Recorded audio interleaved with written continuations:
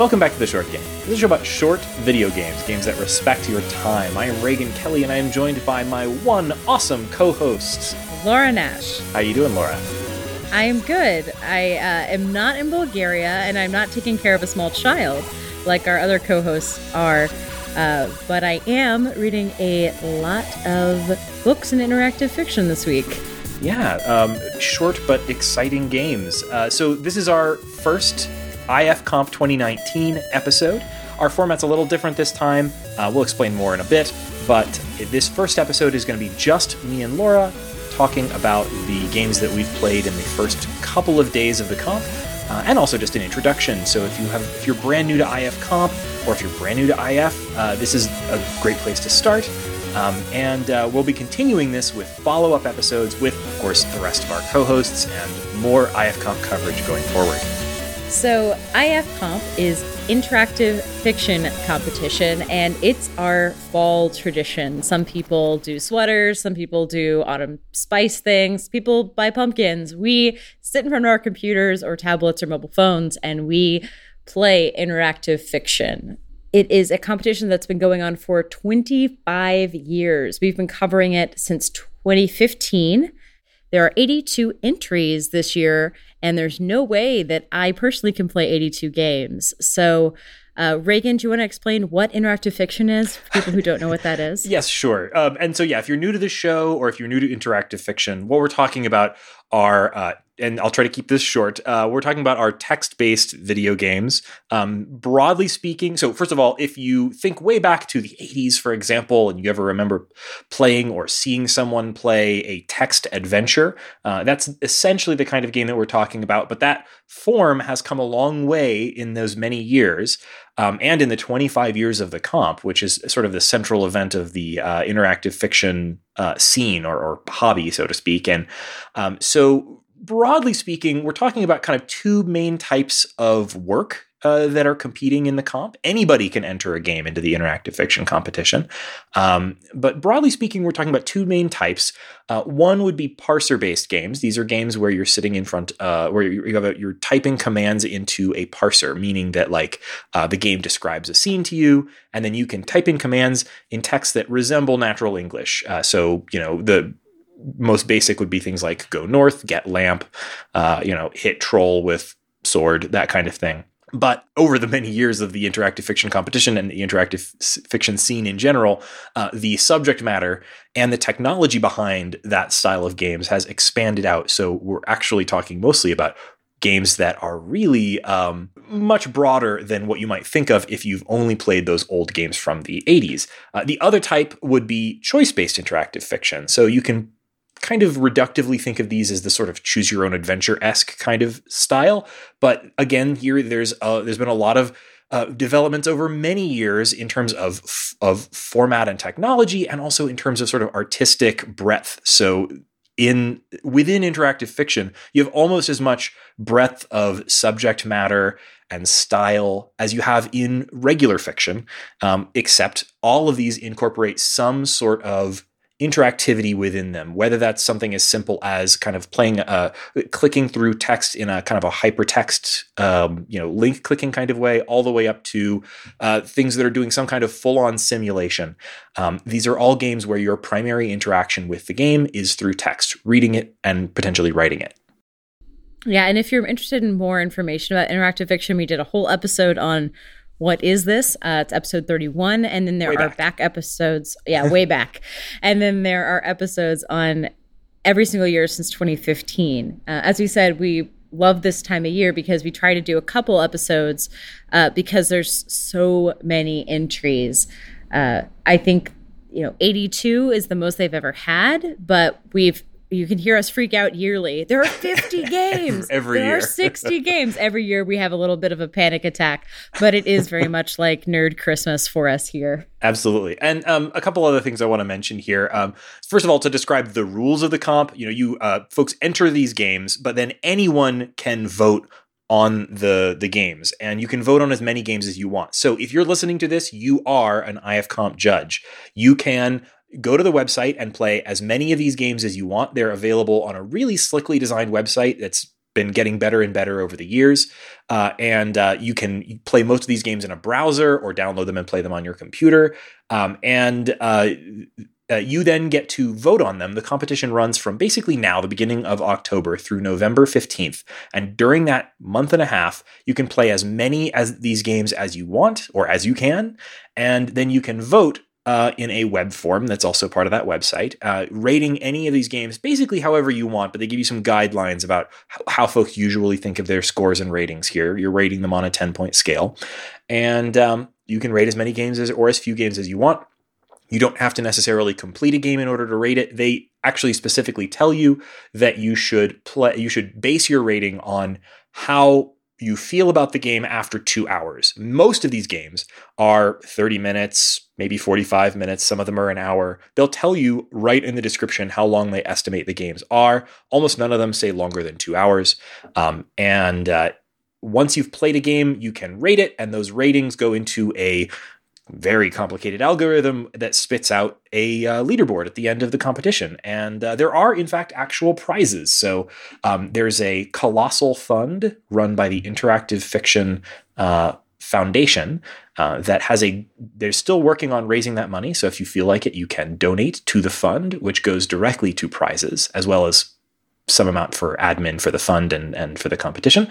And they're trying to raise $10,000, which gets distributed widely among the competition participants. So the top games get a very nice prize, but almost everybody gets some little amount, a token amount to encourage folks to create these types of games. And so it's a really cool competition. We love participating in it every year. Our format for our coverage might be a little different this year than it has been in the past. First of all, if you haven't listened to the show in a while, maybe you only listen to our IFComp coverage. First of all, welcome back. Things have been changing around here a little bit with the short game. We, first of all, now have a Patreon. I won't spend too long belaboring that point. But if you would like, you can support us at patreon.com/theshortgame. And as a part of that, we have shifted to a weekly format. So if you've been around for a while, you probably know that we were pretty inconsistent about our timing, particularly around the IFComp season. Now we are actually a weekly podcast, and that has meant a lot more effort, but it has also really paid off in terms of building community and just being consistent and everything. And we've been having a wonderful time with it. So dealing with the insanity of this fall's release schedule. Yes, it has been really interesting. So anyway, join us on our Patreon. Everyone on our Patreon gets invited to our Discord where we discuss games. So we have a lively conversation going on in our IFComp channel right now where we're talking about what we're playing. If you want, you can join us there. $1 a month or higher gets you into that. Because we've shifted to this weekly format, we may not necessarily be doing our IFComp coverage consecutively. We've done this mostly in the past with 2 to 3 IFComp episodes, maybe even 4 in some cases, but mostly 3 over the course of the full month and a half of the comp. Now that we're going to be interspersing other stuff. So you're going to get a IFComp episode this week. Next week is actually our 200th episode. And so we have a special episode planned for that. And then we'll be returning to IFComp for, I think, at least 2 more IFComp episodes in addition to this one before the end of the comp. So stick with the show. Please subscribe in whatever podcast app you like to use. And we really appreciate you checking out the show. One final thing I'll mention. Anytime we start talking about games like these, games that are often so very short that they can be 15, 30 minutes, it can be very difficult to discuss these in any depth without involving spoilers. I chapterize these episodes so that if you're using a podcast app that supports it, and pretty much all of them do, you can at any time skip to any game that we discuss. Each one will be its own separate chapter. If you haven't used chapters in your podcast app, check it out. And what that means is if we get to a point where we're going to be discussing things that we consider, but we'll try to avoid spoilers as much as possible. And we're not going to be discussing like puzzle solutions, for example, unless they're absolutely something we are dying to discuss. But if we start talking about something that we think might be a spoiler, we'll try our best to give you a warning. And if you want, you can then skip to the next chapter where we'll be talking about another game. And you can skip over the spoilers if you're concerned. We'll try to do our best to only grab text clips of early game pieces, so you can still get a flavor of what it reads like. But we will try to avoid puzzles unless we think it's necessary to the discussion of the game and flag it for you. So even if you're not into chapter 1, you can just skip forward 30 seconds or so. So all that preamble aside, let's talk about these games. So something I find really funny about IFComp is in the past, we've seen a lot of people in the top 5, top 10 who have a number or their game starts with the letter A. It's the same like Netflix special alphabetized thing. That like, you know, there's a reason there's so many movies and stuff with a number in it. So they show up on Comcast. You're going to pick that one. AAA Aardvark Adventure always wins the comp, you know? Well, it was like, for example, like 100 Ways to Kill a Vampire at McDonald's is a great game from a couple of years back. I don't know if so many people would have played it if it wasn't the first thing that showed up for most players. So if you have alphabetical on and you go all the way to the bottom, you get the first game I played, which is Zozzled. Yeah. I should mention while we're talking about how we picked these games, sort of our disclaimer here, we are not we pick these games based on a variety of factors, and we do our best to try and pick out the things that seem most interesting. But because talking about it here on the show does not mean we think that it is the best stuff in the comp. Not talking about it on the show also does not mean that we don't think it's a good game. It just means that for whatever reason we haven't gotten to it yet or what have you. So, please don't take our choices here with any particular gravity. We're playing based on whatever whims that, hit us as we're scrolling through the list. For me personally, a big part of it is just doing the random shuffle. One of the things that they've added to the competition page in the last few years that I really like is a quote unquote personal shuffle, where it will shuffle the games for you and then save that shuffle so that the next time you return, it's still random order, but it's the same random order. Very helpful. So a lot of the games that I picked are based on either past experience with the authors or something about the description that jumped out at me, or just random chance scrolling through a list and clicking on something that interested me. And I think that applies for most of us. So, if you have games that you think that we have overlooked, we do multiple episodes here, let us know and we will make sure we get to them. Yeah, so I was really excited to play this and Pirate Ship right off because of past works by the authors. Steph Cherrywell had done Brain Guzzlers from Beyond. Emily Short described her work as one of the standout creators of Comedy Parser IF in the past couple of years, and that she has a taste for riffing on naive adventure stories. So her thing is very much into like, this is a pulpy genre author, and then I'm going to have a lot of fun with that. The other one, Pirate Ship, this year by Robin Johnson, she did Detective Land. I'm saving that since I wasn't quite in the mood for pirates. I was in the mood, though, to be a delightfully drunk, or is she, 1920s flapper. I love the main character in this so much. Laura, can you describe Hazel Green? Hazel Green is nowhere near as polished as Miss Fisher, but if she showed up on that show, she would be like hanging from a chandelier and then like pop it out and being like, boopsie. God. Oh, so the game is set in the 1920s in it begins with a prohibition agent raid on a hotel bar that you're in, and it's just so full of like life and humor and 1920s slang. Like Hazel Green is like top-notch main character for IF, like super vivid. I will confess that I read almost all of the text of this game in an accent. So you're going to hear some of it when I repeat it. Forgive me, but it's very much like, even in the help text, they have 1920 slang built in. But when you get to the description, you're done with help. She says, now let's get to it already. Starting now, you're me, Hazel Green, the swellest Sheba ever to grace a gin joint. You're parked in the lounge of the prestigious Grand Poseidon Hotel with a gullet full of giggle water, and you've been making the bedroom eyes across the room at a fella who you're just about sure is that hot pepper pie of an artist who's been in all the papers lately.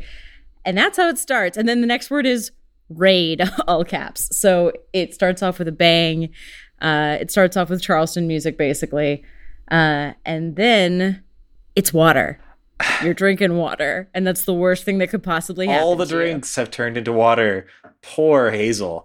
Poor Hazel. So we didn't mention at the top that this is, sort of mentioned it by discussing Steph Cherrywell's previous work, but this is a parser IF game.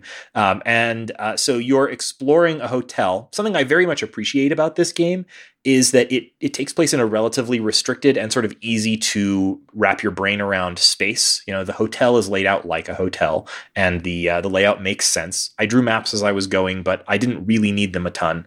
The thing that I think is strongest about this game is its introduction. The beginning of this game plays out, of course, obviously it's a parser, but it really keeps the sort of pace moving quickly with the raid happening. And Steph Cherrywell breaks the sort of parser convention quite frequently by, when she needs to sort of move things forward, rather than waiting for you to type during the raid, the very first interaction you have in the game is you're holding a drink and it asks whether you're going to toss the drink out as you flee, or whether you're going to hide under a table and finish the drink while the raid goes on. You can toss it out and beat feet for the doors, or hide under the table and gulp it down. Again, got a lot of attitude. A lot of attitude in the text. So I really appreciated that. When it needs to keep things moving forward at pace, rather than using the standard parser, it gives you menu choices. And then it plays with those menu choices pretty frequently. So sometimes there's parts in the game where, certain menu choices can't be chosen, or the menu choices are phrased in very funny ways. Or maybe you have multiple choices that all mean the same thing. So the menu choice thing is a consistent thing throughout the game, and I really liked it because those were the moments when I really sort of felt Hazel's presence the most, because usually those words, the choices that you're making are in Hazel's voice. And also when Steph Cherrywell needs to sort of keep things moving really fast, doing those rather than waiting for you to figure out what to type into the parser is really smart.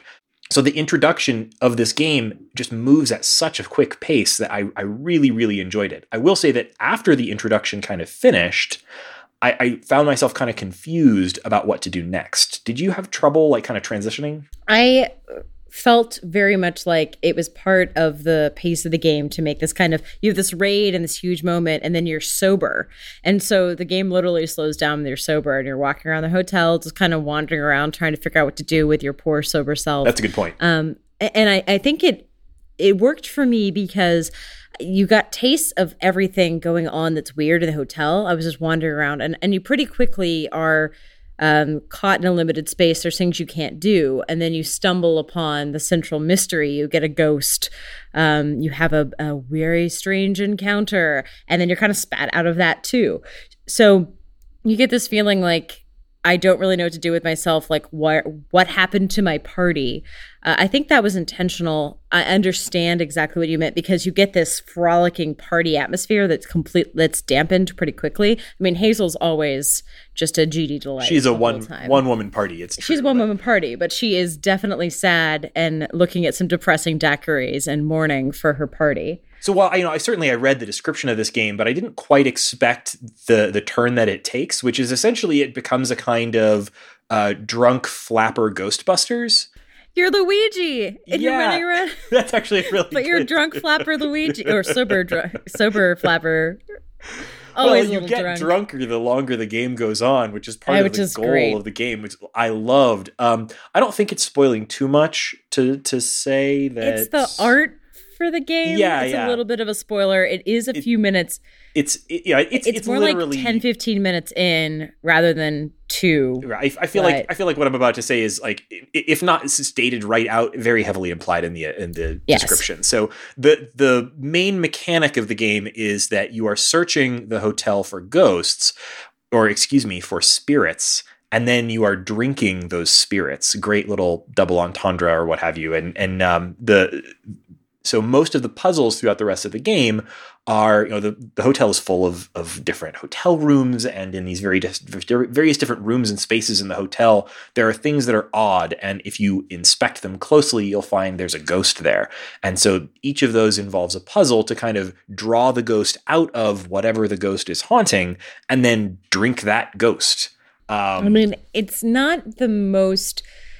The puzzles have a lot of clever elements to them, but they are very much like, go get the red key, put the red key in the lock, which is fine. But I think the fun of it is, what are the objects? What are the puzzles you're solving? It feels very much like a Double Fine game, or like a Monkey Island type game where the joke is what object you're bringing back. The joke is what you're using to solve the puzzle.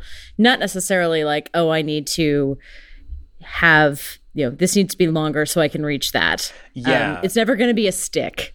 Yeah. This game is too good for that. Yeah, it's very much adventure game logic to the puzzles. And so that's sometimes, it's a plus in that it is funny. Like, once I found the solutions, I did find them pretty amusing. But I will say, like, I didn't find the puzzles particularly satisfying. I found the text surrounding them funny.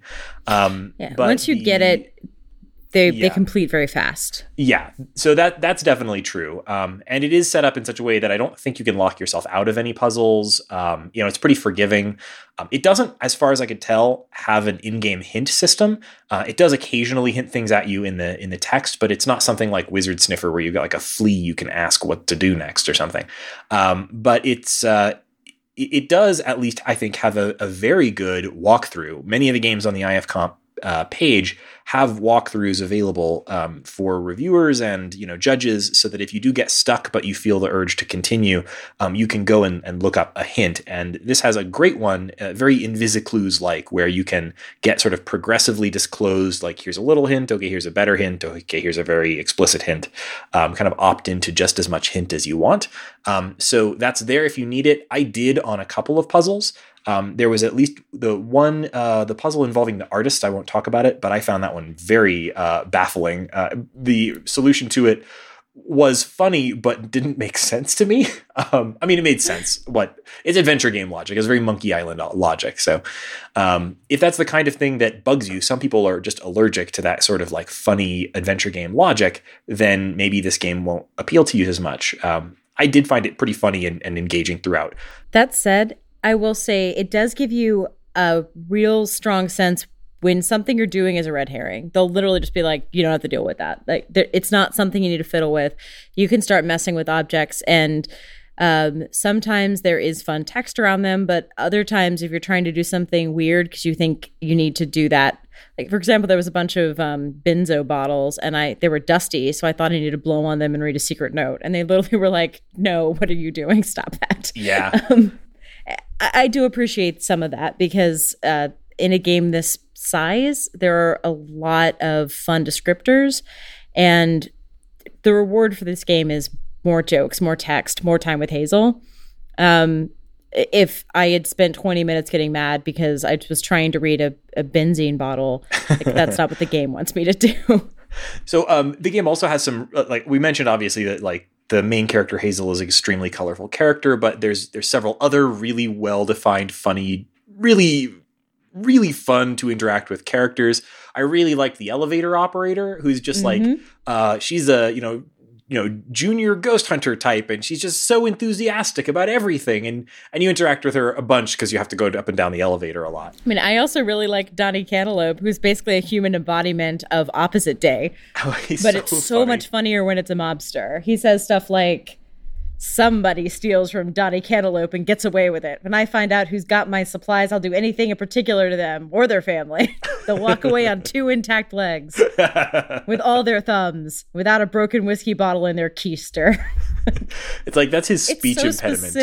He only says the opposite of what he means. Very, very funny character. His threats are fantastic, and he threatens a lot of people. Yeah. I will take away some points because while there is a dog in this game, I tried to type in pet the dog or pet Barnaby, dog. And I got the phrase back, I didn't understand that sentence. I'm like, come on now. This is 2019. You should be able to pet the dog. You should be able to pet the dog. But right after I tried to pet the dog, I did encounter the phrase, deer thieving pieces of excrement. So I then felt better about the game. Yeah, it's just an extraordinarily funny game. I had a great time with it. I would say that, the puzzles, again, didn't like knock my socks off. And I think this is, when we talked about Steph Cherrywell's previous winner, she won first place in the 2015 comp with Brain Guzzlers from Beyond. And that game was pretty stunning. And I think this is still a very, very good game, but I think not quite on the same level. But it's still, I think, absolutely worth playing. And it was one that I zeroed in on immediately as one that I definitely wanted to play first because I was excited about it. And I think that excitement paid off. Honestly, I always look for a light game like this. every year there's something that is funny or light or weird. I am a bit of a style over substance girl sometimes. And like, I always want one of those games every year. Yeah. This is definitely going to deliver on that, where you are just having the best time reading this. I would read a book with this character for sure. How long did it take you to play this one? I think it said it was going to be about 2 hours, but I feel like I played it much less time than that. I think it was pretty close to right on the nose for me. I think it did. Yeah, take probably me like about an hour 2 and a half for me. That might have, a big chunk of that was getting stuck on one particular puzzle. And there were a couple of other places where I was a little, I just explored every room and read every description of every object I could. So, because they were all funny. So, I'd say about 2 hours was about right. And let's see. So the next game I want to talk about is Turandot by Victor Gijsbers. And I hope I pronounced all of that correctly. And if I didn't, apologies both to Victor and to Puccini. Turandot is and I'm pretty sure I got that right. I looked up the pronunciation. You got it. You just say it confidently. Because it's Italian and not French. I was pronouncing it Turandot in my head for a while. Turandot is based on the opera by Puccini, which I wasn't familiar with, so I Googled it before diving into the game. What I came out with in the game is, wow, this was loosely based on that opera, very loosely. So first of all, to explain, the opera is about a princess who, in order to, everyone who sees her falls in love with her, in order to marry her. It's the Chinese one, right? Yes, yeah. And in order to marry this princess, you have to answer 3 riddles. And if you fail, you're killed, I think. And anyway, that's the sort of basic theme here, or basic premise here. But this game, first of all, it moves at an extremely fast pace. So, in a way that I rarely see in games like this. And part of that is the way that it's formatted. You're playing as a young sort of rake kind of character. And I would also say, like, as a bit of a content warning, like, this game is, you're playing as a guy who's maybe not a really nice or good person. He's kind of a jerk. He's constantly bragging about his conquests and about the orgies he's been to. And the game isn't like truly explicit, but there is a lot of sort of body talk in it. The game begins with you and a friend sort of swapping stories about your conquests, and there's a very lively conversation, and made all the more lively by the format here. This game is done in choice script. So if you've played games by choice of games, this is that same sort of technology. And what that means for this game is that every page is usually really short, maybe a paragraph or two, and moves along at a really quick pace. It's easily readable, easily scannable. It trips along like really fun, punchy dialogue, and every single page ends with a choice. Most of those choices probably aren't meaningful, but because there are so many choices that you can make, usually about what to say next in the dialogue, or small choices about what happens in the action. The fact that there are so many choices means that I really don't know what choices I made were consequential and which weren't necessarily. And that also means that I don't really know structurally, like, whether this game has multiple endings. I can't really tell. And I mean, I'm not really sure quite how much branching it does. But I really, really enjoyed the story and the writing. It's very funny. It's a different kind of funny from Zozzled. I'll explain the story a little further without getting too far into spoilers. I mean, obviously, I just said it's about a princess, right? You and your cad buddy decide, because you're so bored with all of the orgies and conquests, that so boring. You've decided to break into the castle and see Princess Turandot. People come from miles around to see your beautiful princess, and it's said very Aladdin. Exactly. And it's said that anyone who looks at her falls in love with her, and you both say that's impossible. And you break in, and some really nasty things happen as you're breaking in, further proving that the main character is a real loser. And then both of you see Princess Turandot. Turns out it's true. You both instantly fall deeply in love with her and then are caught by the guards. I was going to say, and then you murder each other and the game ends.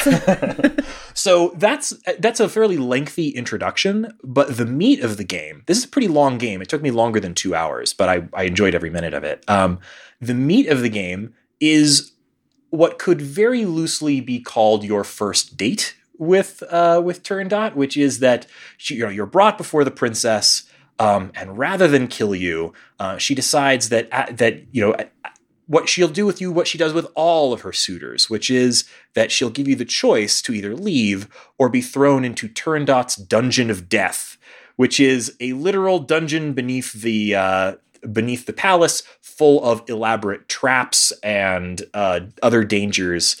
And she's there with you through the entire process. So the whole meat of the game is you kind of navigating Turandot's dungeon while having a kind of conversation with Turandot that ranges around to all sorts of topics, like your and her backstories and your thoughts on the nature of sin and forgiveness, and your thoughts on the nature of love, and it really is a wide-ranging conversation. I mean, I don't know why. Like, this is just reminding me. I know it's not the same as Galateo, but it feels like the same. Like, let's just have a conversation. Yeah, it's a conversation, except of course, in many cases, you're like dangling above an alligator pit while you're having it, that kind of thing.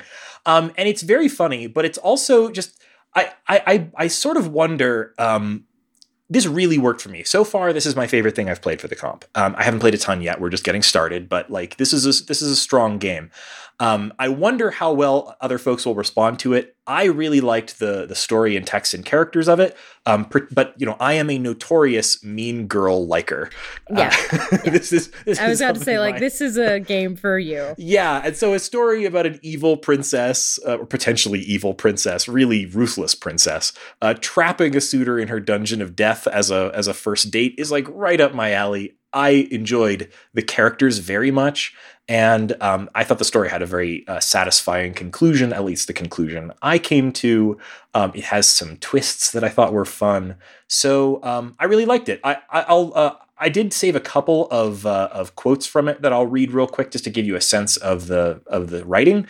Excellent. This is very early. You and your friend Lando are walking and trading stories about your conquests. He's just dragged you out of a brothel, and you were just describing all of the things you were about to do to the woman that you were there with, whose name you can't even remember. And Lando says, once the racket has passed, sounds like it would have been a great evening.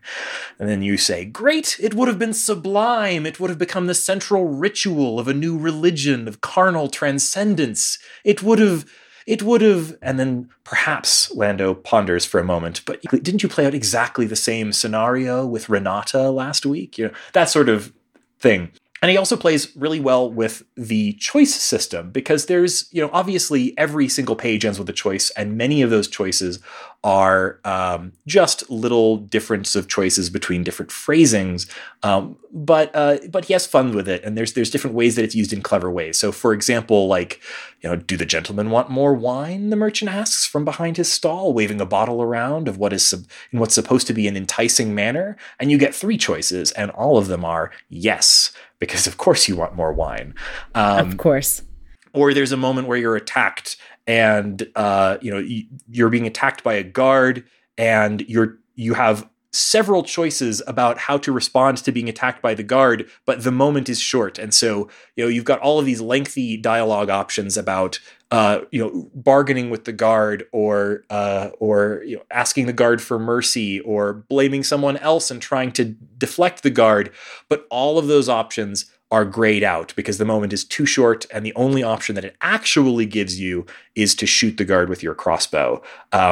So those sorts of things, like, using the format of it's a very simple format, just, multiple choice, click one and then click the next button.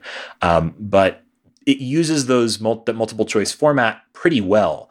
And I really, really enjoyed playing through it. I think primarily what I liked about it is the story and the characters. I'm still not sure about I'm not sure if it's intended to be played through multiple times. I don't think so. It's too lengthy and didn't really imply anything about that being sort of part of its design. But I think this is probably my strongest recommend so far, but there's lots of other good stuff to talk about in the comps. So, Laura. So I played a bunch of, I thought I was choosing based on description, but it turned out I was picking some pretty high concept or experimental games. So every year there's always going to be a couple of these. I feel like with 82 games that there are a lot more than normal this year, and I think that's pretty great. I'll start off with probably the simplest and the most normal of these was one called Eye Contact. It's by Thomas McMullen.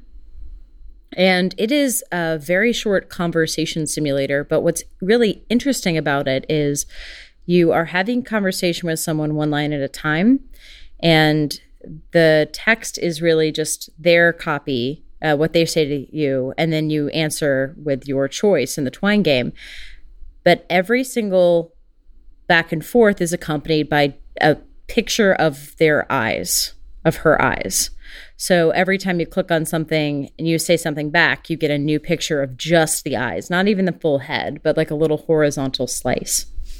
So it's almost like getting a grayed out or censored video in a conversation. It really, I think the idea is to have a very small conversation, but make it feel more meaningful. Had it not had the pictures, this would probably be like a 2-minute experience.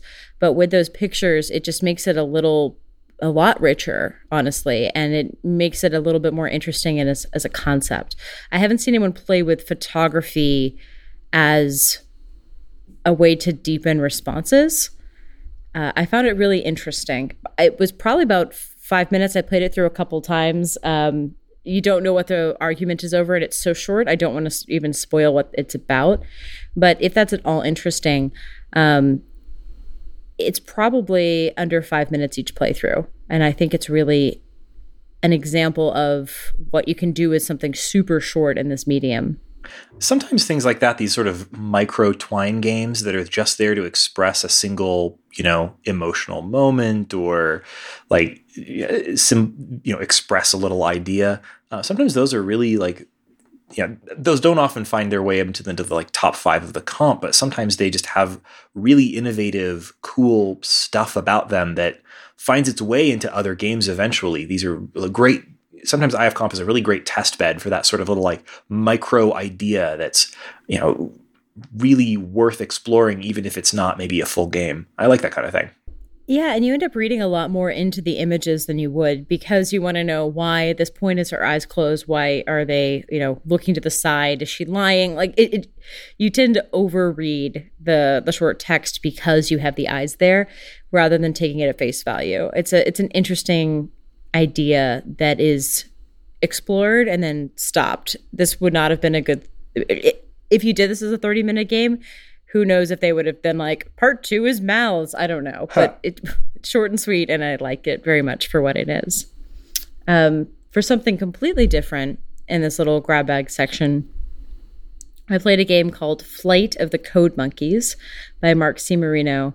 This one actually said it was going to be under 15 minutes, but I ended up spending a lot more time with it. And that's because this game is actually written in Python. It is not a parser. It's not a Twine game. It's not a choice game. This game is actually written entirely in Google Code Labs. You click the link and you open it, and it's in what they call playground mode. And they ask you to, don't worry, it's not, they walk you through this very easily, so it's not intimidating if you're not a coder. But they ask you to kind of duplicate it as part of Google Docs, or you can play in sandbox mode and not save your changes. And then the game is that you modify and run code snippets to reveal what's in it. That's such a cool idea. I've never heard of anything doing this before. Like, I mean, obviously there have been games before that in IFComp that have included sort of code-like elements, but that was always sort of like just a part of the parser or a part of the sort of simulation of the game. But like literally like bouncing you over to a project on Google Code is like a really clever approach. How did it work out? Yeah, so you get this notebook, and it's as if you're in, like, if you've never done an online like a coding lab thing, it's set up where there's like a table of contents, which are all the different tasks you're set up. You have an intro, which is where normally you'd be reading like framework number 250. These are the things. It's all just, it's instruction manual. You're a coder who is 3 days out from vacation. Thank you for your 1,624 days of service. You must comply with all instructions without deviation. 5 or more errors will result in a postponement of your next holiday. And, as if I couldn't count. And so I began a day of code alterations. It's as if you are kind of keeping a journal at work / writing your technical documentation. So you have tasks. And how it works is the beginning, very much a tutorial mode. They're teaching you how to run code in the simulator.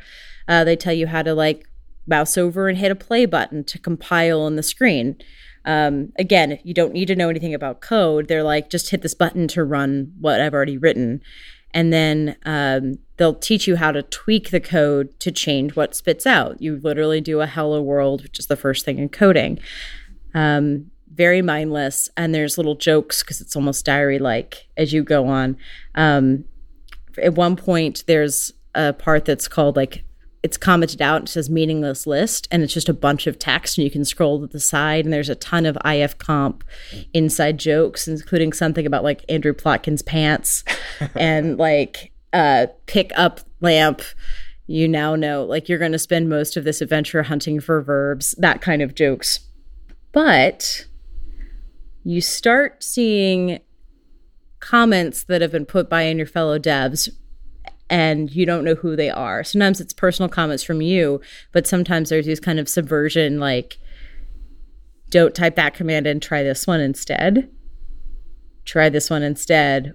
Hey, I think you should do this. And they're kind of inserted in the code. So you can do the whole game as intended by your corporate overlords, or if you're actually really looking at the compilations and you're looking at the comments, you can find kind of a secret hidden resistance game within the game, which is really interesting because it's code. The idea is that it's hidden inside of the code, that only by like running it and tweaking it and looking at the source code can you find the subversive material. It's a very interesting way to do IFComp because there are so many different types of ways they can comment. You can have the main documentation, which is almost as diary, where they're talking about like, you could change the number to 100 days. I sometimes have fun with error messages because I'm so bored at work. Inside the code, there's jokes that were clearly just, changing variables or whatnot. And then there's the extra layer of this kind of resistance person that you don't know who to trust. It is a little bit dystopian sci-fi. There's an AI. And it's kind of implied that like the AI can't tweak their own code, which is why coders still have jobs in the future. I like that. He relates himself to a Shabbos goy, which if you don't know what that is because you haven't ever hung around Orthodox Jews, that's the name of the person who like flips light switches or like starts the coffee maker for people who can't do work on Sabbath days. Because, for example, I didn't know this until I went to Rosh Hashanah dinner with some of my husband's family, and they mentioned that hospitals in New York, on Saturdays, many hospitals will have a second elevator that stops at every floor so that people who are practicing don't have to press any of the buttons. I have heard about that. Yeah, and so the idea of that being why you have a coder, why you would have a resistance, why you would actually need coders in the future is like, oh, because they need a Shabbos goy, you can't do, like, the AI can't do work on themselves, was a super interesting idea. The future does not sound great in this game, but I think Flight of the Code Monkeys is probably, like, I have only played a couple games. I would think this is one of the most innovative. I've never seen a game using Python snippets and embedded Python snippets that are editable as the game. Yeah, that's such a clever idea. I really want to give this a try. The next game that I wanted to talk about was Sugarlawn by Mike Spivey, where it has a subtitle, Sugarlawn, or A Fowl Forever Foraging, which, I mean, it's a InfoComm reference sort of, and I definitely enjoyed that. But anyway, this guy has made some games in the past that have placed pretty well in comps. Last year, his game Junior Arithmancer won 7th place overall, but second place. That was a Laura game. That really was a Laura game. It won 2nd place in Miscongeniality, which, if you're new to the comp, there's a sort of a sub competition every year where only the authors get to vote on each other's games, and they call that the Miscongeniality competition. So this was popular with other IF authors, and it also won the XYZY Award last year for Best Puzzles. So Junior Arithmancer, maybe you can describe it real quick, Laura. It is a math puzzle game where you basically have, from what I can remember, is a wand where you can cast spells that do things to numbers, and you're trying to open different puzzles. For example, can you get this to infinity? Get me a super negative number. It's a transformation number puzzle game. Very, very clever and slick, and fun to do with a team if you have any interest in math. And if you don't have interest in math, run in the opposite direction. Yeah, and that's why I was so excited to play this game, because I admired that game, but I'm allergic to math, and so I didn't get very far with it, and I enjoyed hearing other people talk about it more than I enjoyed playing it. But this was a game that this has a theme that is much less likely to scare people off. It's a sort of a supermarket sweep style game show. So the premise is, here, I'll just read the introduction text, which I thought was very funny. With a loud click, the door closes behind you. Finally, you are locked inside an antebellum southern mansion, alone, wearing only a chicken costume. You've fantasized about this moment for years. And then the game proceeds to explain to you that you are participating in a game show, the name of which is escaping me. It's like Antique Escapes or something like that. And you're locked in this mansion. Most of the objects in the mansion have been removed, but a number of expensive objects have been sort of scattered around the mansion in a sort of a random fashion. And your job is to hunt through the mansion and try to grab as many of them as possible. And then at the end of a 30-minute time limit, they'll be auctioned off and you get cash for whatever the value is of all of the objects that you can collect during your 30-minute run through the mansion. Sort of like supermarket sweep, right? So like a thieving supermarket sweep. Exactly, yeah. I would watch this show. So the implementation of the timer is pretty clever. There's a timer at the top of the screen at all times. Many actions that you take, like examining an object, generally don't take up any time. But sometimes something like, for example, reading the text of something, that does take time. It usually just makes sense, what's going to take time and what isn't. So it's not a real world timer, it's a in-game timer. Exactly. It's an in-game timer. If you want to sit there and read the description of the room 400 times, you can do that, and it's not actually ticking down the clock, but every action you take kind of counts against that timer. And most actions count for about a minute or 5 minutes. There are some things that you can do that take longer. So it's kind of like a turn counter, basically. And it's a pretty in-depth puzzle experience here. What I thought was sort of interesting about it is that you can complete the game without solving almost any puzzles if you want. The game is intended, I think, to be played multiple times, so that you'll, when you go through and do it again, you'll know the layout of the mansion better, or maybe have a map already prepared, and maybe you'll know different ways to connect things. The rules kind of lend themselves to that. Every object that you pick up, you have an inventory limit. Every object that you pick up counts against a certain inventory limit. You can only carry so many things at a time, although it gives you some flexibility by giving you the option to carry a sack. But if you carry the sack, you're locked out of some of the really high dollar value bonuses, namely that there's a bonus that you get if you can escape the mansion during the 30 minutes. That's pretty large. And then there's another secret objective that I haven't discovered yet. And you can play through the game as many times as you want. It kind of implies that you're intended to. At the end of each playthrough, it gives you a score. So my one run through of the game, I made $4,544, and I was informed by the staff of the television show that most contestants make at least $5,000. So I didn't feel particularly good about myself there, but I definitely saw places where I couldn't get, and had ideas about things I could have done to get to them, if I went through the game again, and I'm planning on playing it a second time at the very least. So it's really fun. It's more game-like than a lot of these. It's really not focused on its text. Certainly there is text, but the room descriptions are very utilitarian. You're describing the objects in the room, and then you do get sort of like voiceover-esque text from the person running the game show describing various rooms to you and giving you like, you walk into the Civil War bedroom and she tells you about the decor or something like that. But it's all really the text of the game is there's definitely funny bits, but it's not really a reading experience. This is more of a item management and time management challenge. That was, I thought, really fun. And I'm looking forward to going back and going through it at least one or two more times to try to, for example, get out of the house. I never got outside. There's multiple paths to get outside and those doors were locked. There's a complex system with keys that I didn't fully understand in my first playthrough. But now I've drawn a complete map, plan on drawing a map with this game. I've drawn a complete map. And it's already, like, looking at the map after playing through already has me thinking about ways to get to locked rooms that I didn't get to in my first playthrough. So this is probably the most game-y, because it's a game show, of the parser games I've played lately. Like, it's very, very clever design, and I'm looking forward to trying another run.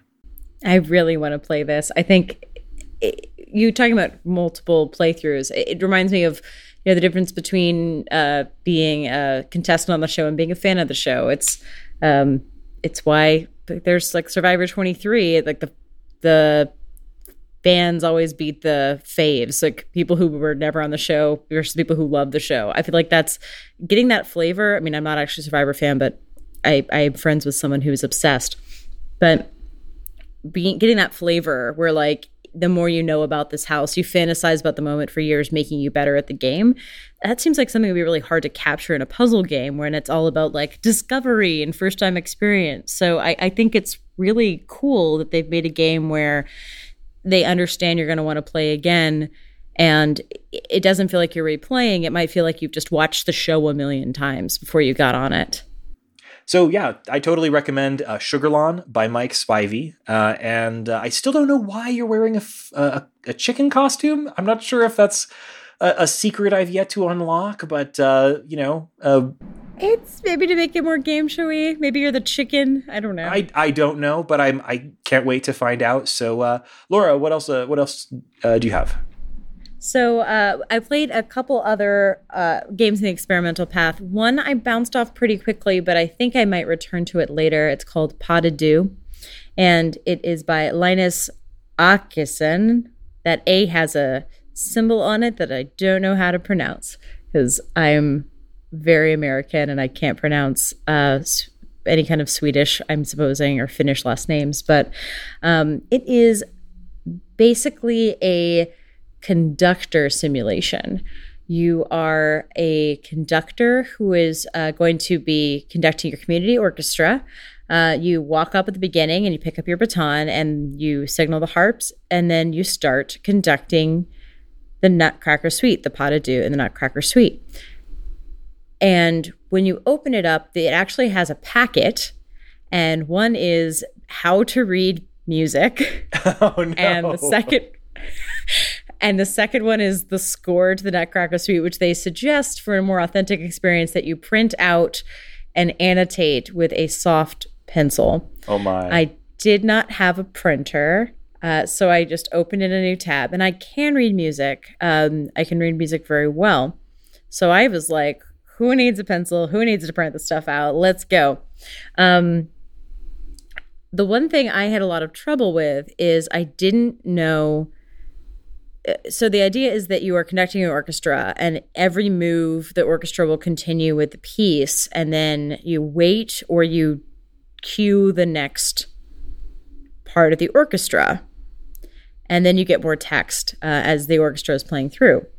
I ran into two problems. One is I didn't know the measure count. So it's text. It just, there's no audio. That's so I actually opened up strange. Spotify and played this piece of music because I didn't know. I was getting it mixed up with a Pas de Deux from there's like two movements in the pas de deux, and I didn't know which one it was.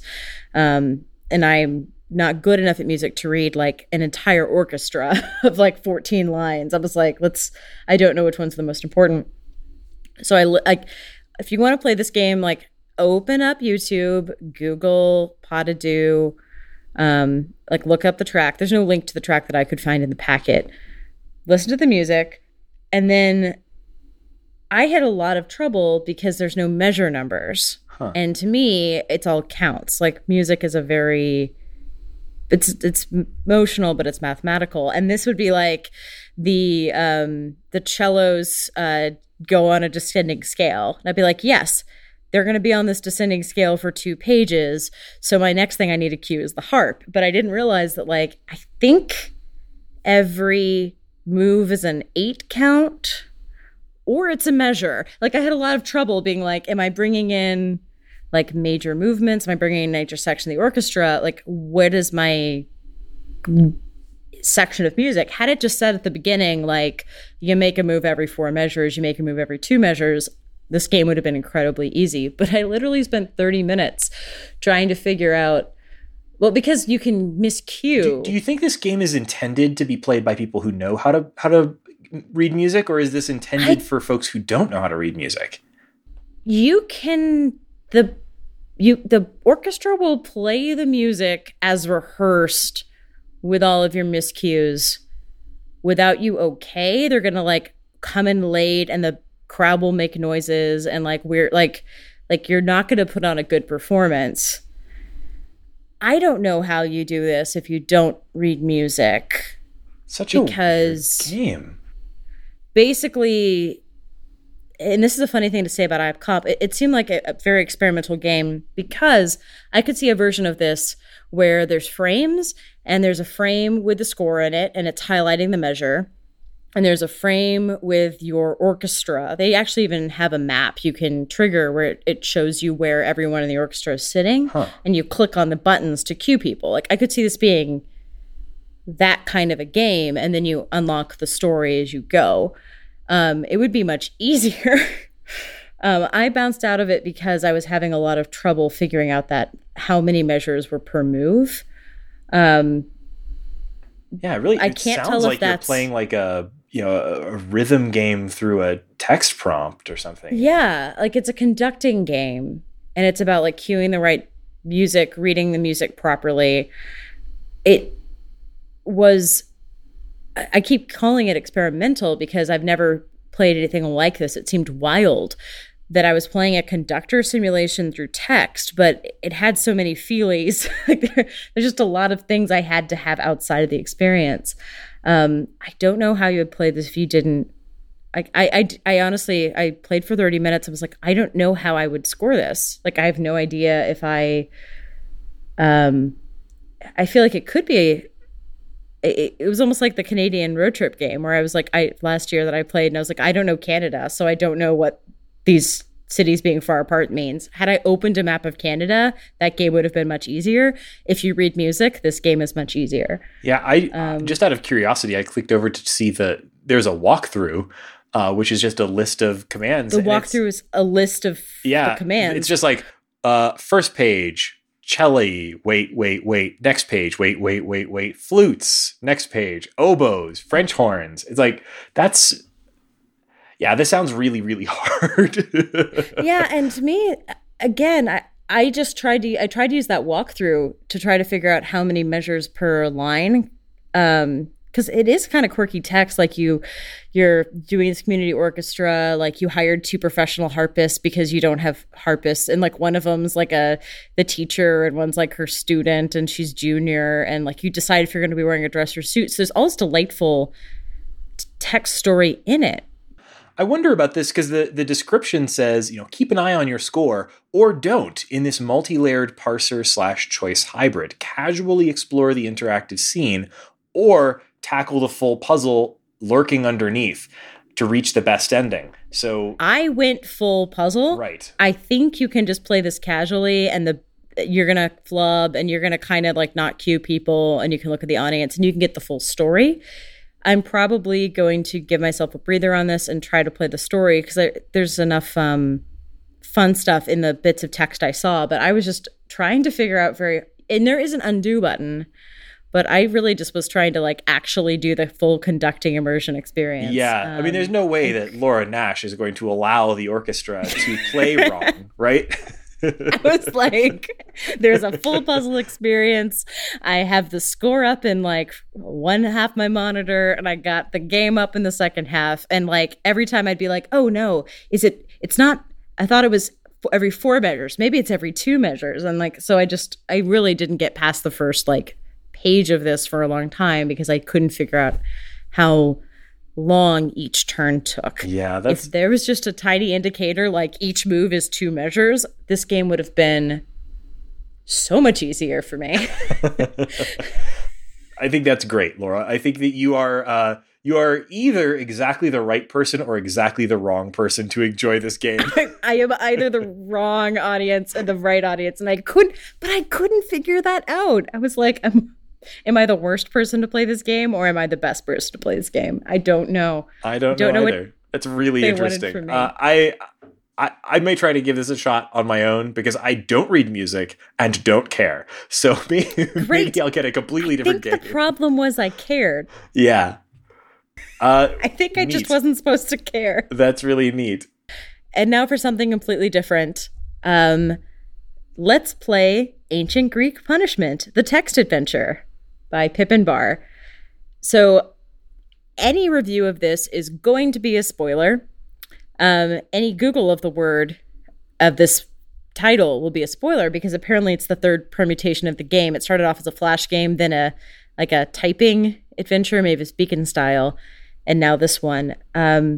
So if you like Greek mythology and you want to do a super short game playing with it, just open this one. If you're not sure, just let me talk at you for a minute. But starts off, you are presumably dead. You are walking up to Charon, the ferryman, whoever Styx, and you want to talk to him. You can't, you've got something in your mouth. So you spit it out, and you've got a coin. You've got the Abdal, the coin of the dead. And you talk to him, and he says, cool, who are you? You sneak a look at your clipboard. The options are Sisyphus, Tantalus, Prometheus, Dynads, or Zeno. And if you know anything about Greek mythology, these people don't fare well in the afterlife. Oh, no. So you can choose who you want to be.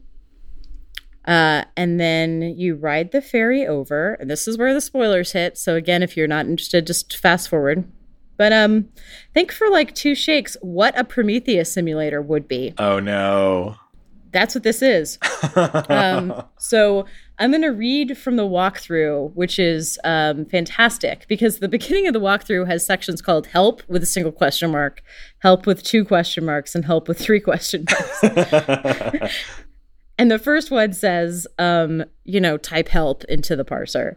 The second one says, this game is for a lot of people who've played my previous work, and like I'm not trying to make a super hard IFComp game, so I put words in bold you should type, so maybe do that. And then the third one is like, okay, if you really just want to read this, like these are exactly the steps to go through. But again, it's a punishment sim, so they're explicit.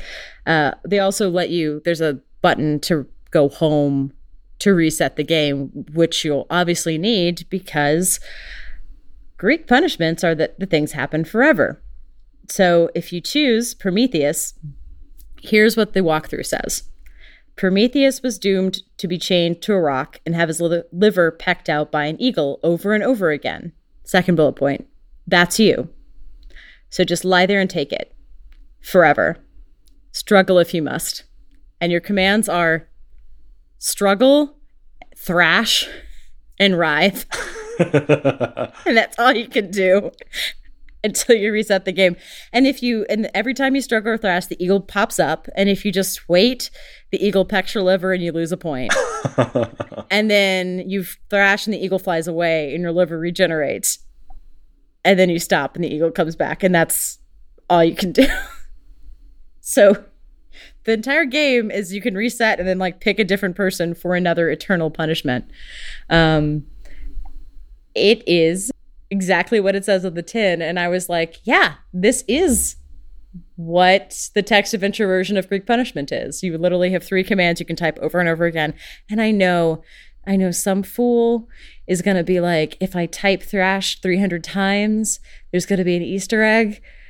But it's Greek mythology, man. There are no Easter eggs. They hadn't invented Easter eggs yet, y'all. They hadn't invented Easter eggs yet. So it once you get it, the joke, it's a very good joke. But I did restart and get the intro to all the punishments and find out what the verbs were, because I found that a very funny concept. Zeno isn't technically in hell, but his paradox is super annoying, so she threw that one in there too. So you just race forever.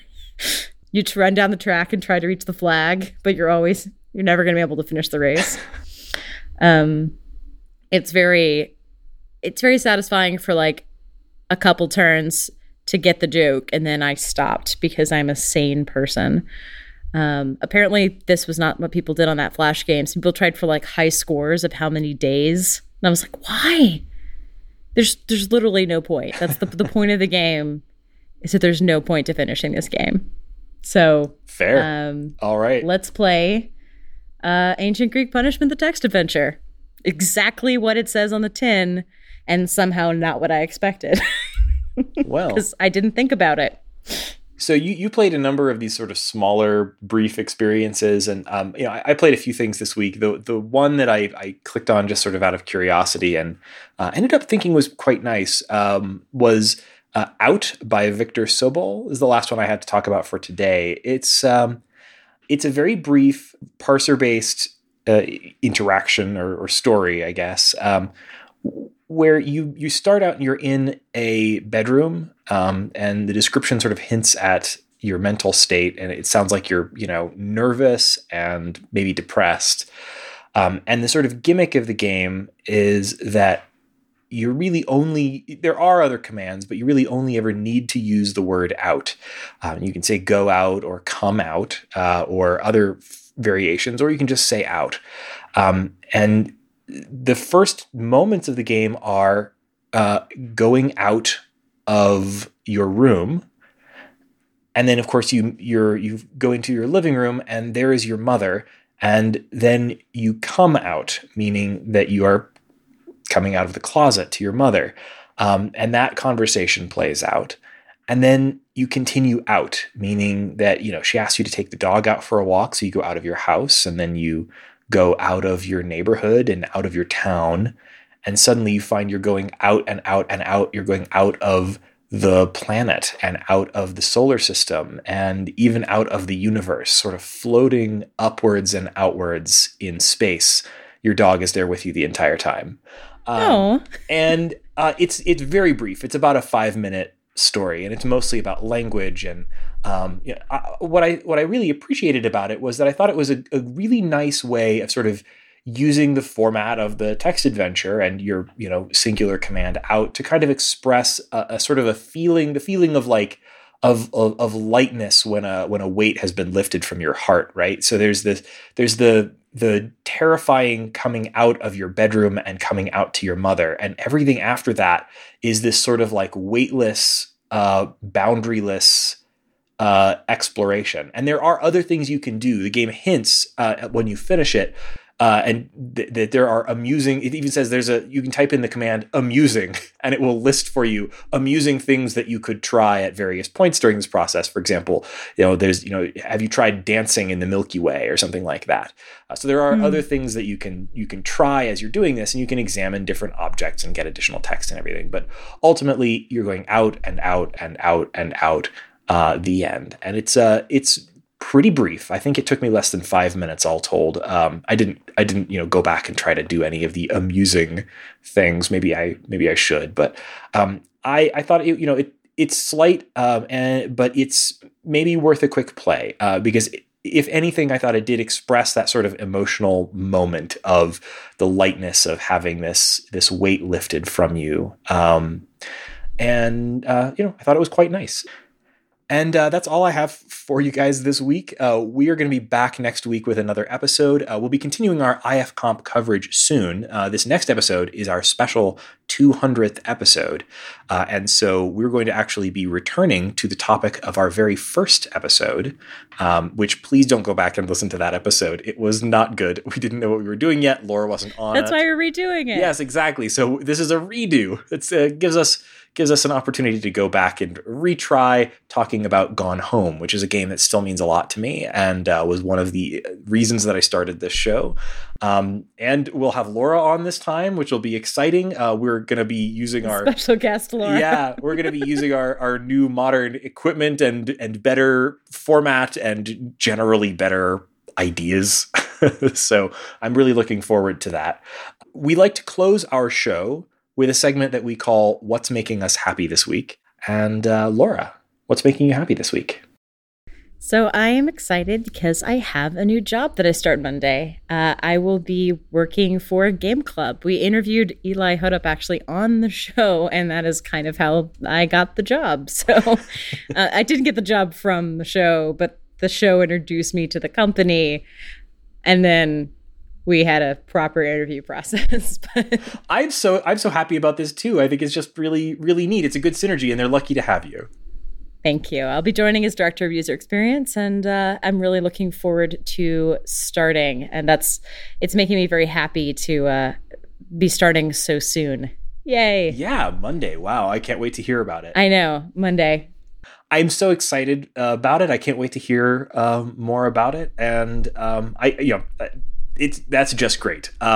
What's making me happy this week is maybe not quite as exciting or life-changing, but I will say that I've been waiting for quite a long time for the sequel to a book that I believe Laura recommended to me. It's so good. Years ago now. It was like 4 years ago you recommended, or maybe 3 years ago, but the book came out like 4 years ago. You recommended Carry On by Rainbow Rowell.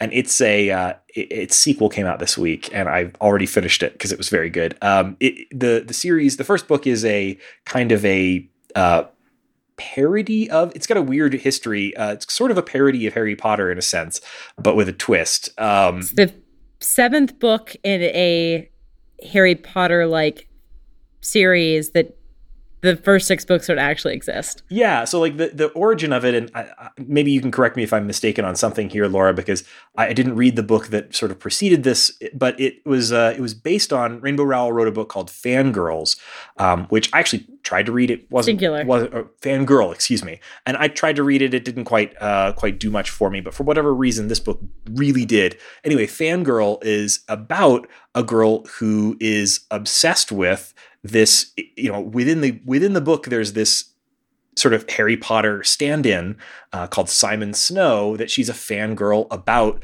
the book series, right? And I think in Fangirl, she's like writing fan fiction about it. She is Racing the J.K. Rowling-esque author to write the 7th book in the series. So she's trying to finish her novel-length fan fiction that is super popular on the internet prior to the release date of the canonical 7th book. Yeah. In the series. And something that's fun about the first book is Rainbow Rowell was very cagey about whether this was the 7th book in the series or whether this was the novel-length fan fiction. She was like, this is my book. Yeah, I like that. But it definitely has the feel of like someone who really deeply loves these characters and has, so the sort of, other thing that really sets it apart from something just like being a Harry Potter knockoff is that it's also a really sweet gay teen romance. So the main character, the Harry Potter stand-in, has a roommate who is the sort of dark, brooding villain type, and through the course of the first book, it becomes clear that their antagonism was actually rooted in the fact that they were really both truly obsessed with each other. And of course, they get together in the end, and it's very lovely.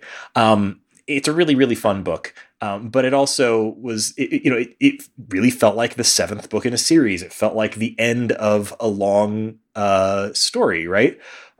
So I was a little surprised when I found out there was going to be a sequel, and now it turns out there's actually going to be 2 sequels. It's a trilogy that they take she takes the characters in a different direction. It no longer sort of feels quite as much like a Harry Potter knockoff and feels much more like its own thing, which is great.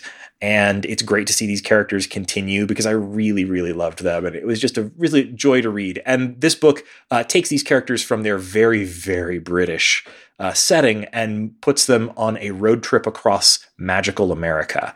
And her version of magical America is great. It's like inventive. She has cool ideas about like what would America be like in one of these magical worlds? How would it be different from the magic of the UK? It's a lovely book. I 100% recommend both. And apparently the third one is coming along, quote unquote, soon. No dates. It's tremendous. I mean, Joanna Robinson has read, I think, a preliminary copy of the book. And she said it was super exciting to her that the Magic America was written by an American, because we've had a lot of Magic Americas invented by British people who don't understand like American systems. So I can't wait to read a road trip novel set in a magical America by someone who grew up in Omaha. Yeah. That just seems like a great combo. It really is. It works well. So yeah, thank you so much for joining us on this episode of The Short Game. You can find our show on the internet at www.theshortgame.net or on Patreon at patreon.com/theshortgame, where, as I mentioned at the top of the show, if you support us at any level, you'll get an invite to our community on Discord, where we discuss the games we're playing as we play them. We've got an IFComp channel there, obviously, where we're talking about everything we're playing. Great place to discuss things with us or recommend things. We also talk about, upcoming episodes where we plan things, and also we've got lots of great off-topic conversations there too. Of course, you can also find us on Twitter at _shortgame, or you can email us info@theshortgame.net. And of course, you can leave us reviews on all of your podcast platforms of choice. And I like to think that we are a 5-star podcast, but it's not for me to say. So you can also find me on Twitter at RayganK. That's RayGank. Laura, where can people find you? You can find me at Laura Jane Ash. And thank you so much for joining us on this episode of The Short Game.